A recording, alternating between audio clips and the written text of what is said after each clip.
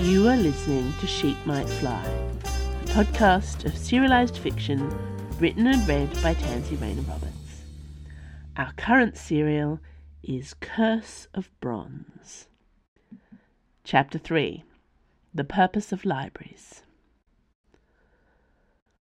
A few moments after the hags, the ladies, Bella told herself sternly, departed, the beast-faced librarian from next door appeared at the broken hole in the parlour wall, looking rather sheepish. "Are they gone?" "We can only hope," said Bella, sinking into the nearest armchair. Not Maggie, but she was really going to have to learn all their names at some point. "I'm so sorry, I didn't catch your name before." She was determined to be polite to him, if only because her aunt's friends had been so awful about his presence. Though she did intend to ask, upon closer acquaintance, exactly why it was that Aunt Charlotte had never fixed the curse-blasted wall between their houses. The beast remained on the threshold of the hole, not imposing upon her space. He wore an even prettier suit today, perfectly measured and fitted, in warm earth tones of brown and gold. It matched his leonine face and wild mane, which, once one knew to expect it, was not at all displeasing to the eye. "I'm Lionel Hope," he said. "My library's a private collection, but your aunt did find it useful on occasion, for seeking out the more esoteric references necessary for her work, which is a nice way of saying she treated my books as her own. Want to see?" The words, probably a criminal record, surged through her tired mind. "I never met a library I didn't like," Bella said, and hauled herself to her feet. "Do you have much in early Lupine? I'm working on an Isolde translation at the moment." "The Werewolf Quartet or the Remus Elegies?" he asked. "I've always felt that the quartet was lacking a decent translation. Every Lupine scholar I've ever met claims that Pike did his best." "But he was working without modern tools, and linguistics have come a long way in the last 50 years, Bella agreed. "And no one else has bothered to do it, because there's no glory in producing a slightly more interesting translation that will be overlooked, because there's a building at Helicon College named after Pike's rather more talented uncle." Mr. Hope's eyes lit up with animation. A cynical academic next door. Well, that was better than a hellraiser. Bella hesitated a moment before stepping across the hole into his house, not because she doubted her safety. Surely Mrs. Teapot and the other talkative furnishings would warn her if Mr. Hope was not to be trusted. "Wait a minute. Did you say your name was Lionel?" "I did."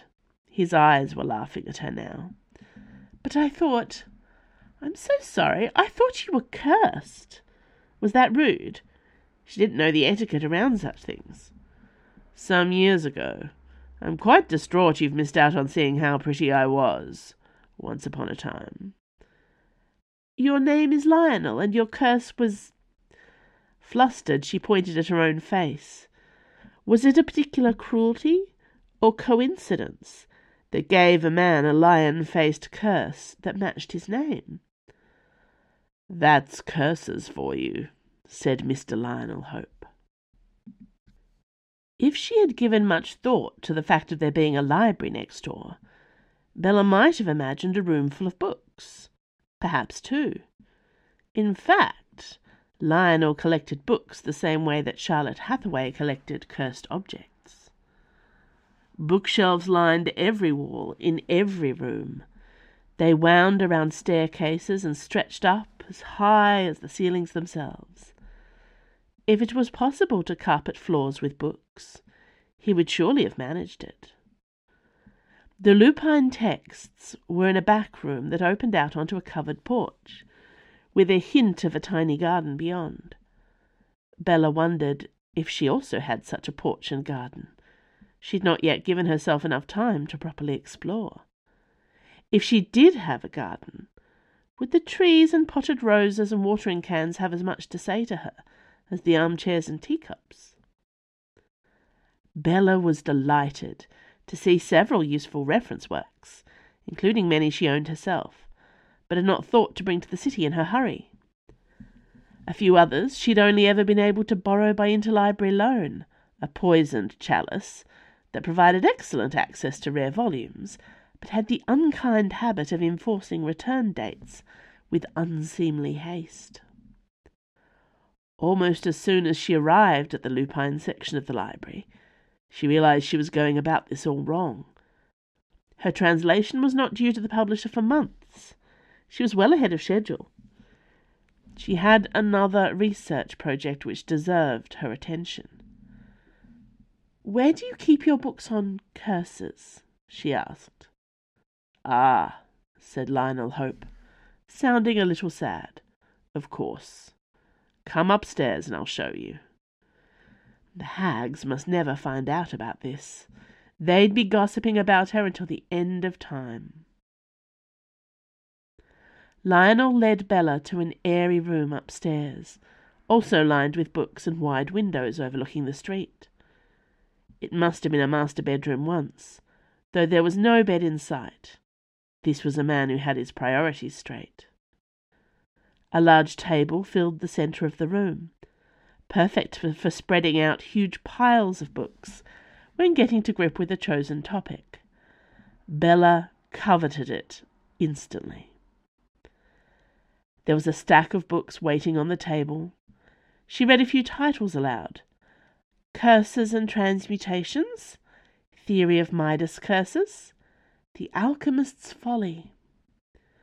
"As you can see," said Lionel, "I started without you. I've been building a solid selection of works on transformational curses. It's a bit of a pet subject for me." She blinked at him, and he waved at his beastly face, which she had already started taking for granted. When she didn't say anything, he continued. "Most of these works were recommended by Charlotte herself. I'm not saying she used my own curse as a good excuse to widen her access to volumes she wanted to get her hands on, but I'm also not saying that. There are so many, I'm really not sure how to narrow it all down." "Charlotte was researching your curse?" Bella blurted out. Sorry. Obviously she didn't succeed." "You don't know that? I might have looked like a buffalo 6 months ago." She was starting to get the measure of his sense of humour, and managed not to apologize again. Lionel relented. Yes, she looked into it extensively. I'm on the short list of curses she never managed to break, and problems she never managed to fix. You know what Charlotte was like. Failure annoyed her more than anything in the world. "Well," sighed Bella, looking at the large stack of books, "we mustn't fail her now." "With my looks and your brains, I'm sure we'll solve the puzzle in no time." "And as for narrowing it down..." Quickly Bella filled him in on the details she'd learned from the police. "So you see, the memories of the witnesses were tampered with. They lost any recollection of the attacker's appearance, but not of the fact of their presence. Also, she wasn't holding anything unusual or touching anything when she fell. Most curses are placed on objects, not people, so the victims effectively curse themselves. But this one must have been triggered by a phrase or a spell spoken out loud." Lionel sat down at the table, pulling a few books towards himself. "That cuts out a lot of the common curses. Do you know why she was at the reading room in the first place?" "I was hoping you could tell me. You've talked to her recently." Lionel shook his head. "I'm afraid not," he said gravely. "Charlotte has been working on something all right, but she never had the time even for a cup of tea recently. Always out and about. She hasn't visited me for weeks. So whatever it is she was working on, I didn't have what she needed." The creases above his wide nose deepened suddenly, as if he had another thought. but he did not choose to share it. Bella nodded. But the Red Reading Room did, perhaps? There's only one way to find out, said Lionel, falsely cheerful. Who doesn't love a reading room? Bella made arrangements with Sergeant Stamp to meet her at the Eldritch Library, guessing that the custodians of such precious tomes might be quite unhelpful when asked to share information about the borrowing habits of their customers. Sergeant Stamp was uncommonly delighted to be involved in her amateur investigations, though he wasn't convinced they would find anything. Never heard of anyone being murdered over a book. Clearly you've never attended an academic conference, said Bella. I'm surprised most of them don't end in at least one murder. Mr. Silas Grimbleby, custodian of the Reeds, was pulled out of his office to answer their questions. He was a slender, greyish man, who behaved as if speaking to people was his worst nightmare. He did, however, dutifully produce an extensive portfolio of library records in order to check the search history of Miss Charlotte Hathaway. Gargoyles, he said, after a long, thoughtful pause. Books about gargoyles, said Bella. Books, lectures, image archives, all she searched for the last 6 weeks. Gargoyles. How odd. Bella noted down several of the titles and the relevant dates. Anything else in your records? Asked Sergeant Stamp. Anything that might tell us exactly what she was doing in here on the day in question? Mr. Grimbleby gave a heavy put-upon sigh. Well, there are the letters of request, he said, but she's not the only one. Join the queue, madam, I said. And about 6 months or so ago, she stopped asking. What was she requesting? Asked Bella. Can we check that? Ha, said Mr. Grimbleby. I know that without checking. She wanted to get her sticky hands on the Grotesque Glossary, also known as the Quinfield Bible. Old, highly valuable esoteric text not to be taken out of the Red Reading Room under any circumstances. Miss Charlotte Hathaway wrote a total of 19 letters to the board of the Eldritch Library over the last 5 years, requesting to be allowed to view the volume. No patience, some people. Not that she's the only one. I get requests from Professor Tunbridge every other month, not to mention that other fellow. He trailed off. And, said Bella, when it seemed that no more details would be forthcoming, why was there such a long wait for my aunt to see the book? Mr. Grimbleby rolled his eyes with painful exactitude. The book in question is out on permanent loan. Has been for years. A travesty it is. I bet they're not even keeping it at the right temperature. If you want to know more about all that, take it up with Mrs. Macabre and the Ministry of Cold-Blooded Crimes. I wash my hands of the whole stinking business.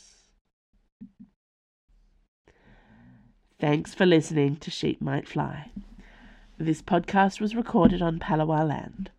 I acknowledge and pay respect to the Tasmanian Aboriginal people as the traditional and continuing custodians of Lutruwita, Tasmania. Sheep Might Fly is produced and edited by Andrew Finch. You can sign up to my author newsletter for updates, follow me on Instagram, Blue Sky or Threads at TansyRR, and if you like this podcast, consider supporting me at Patreon, where you can receive all kinds of bonus rewards, early ebooks, and exclusive stories for a small monthly pledge. This month on Patreon, not only did I start this podcast serial, which is supported by that, but also I've started a new prose serial for $3 pledges and above of the new Teacup Magic novella. I say novella, I'm really hoping this one doesn't turn into a novel too, but it's starting to look like that. This is Teacup Magic 6, This Enchanted Island. It will be released generally in August, but if you don't want to wait, your only way to read it is to be one of my Patreon subscribers. And I will see you next week for more Curse in Bronze.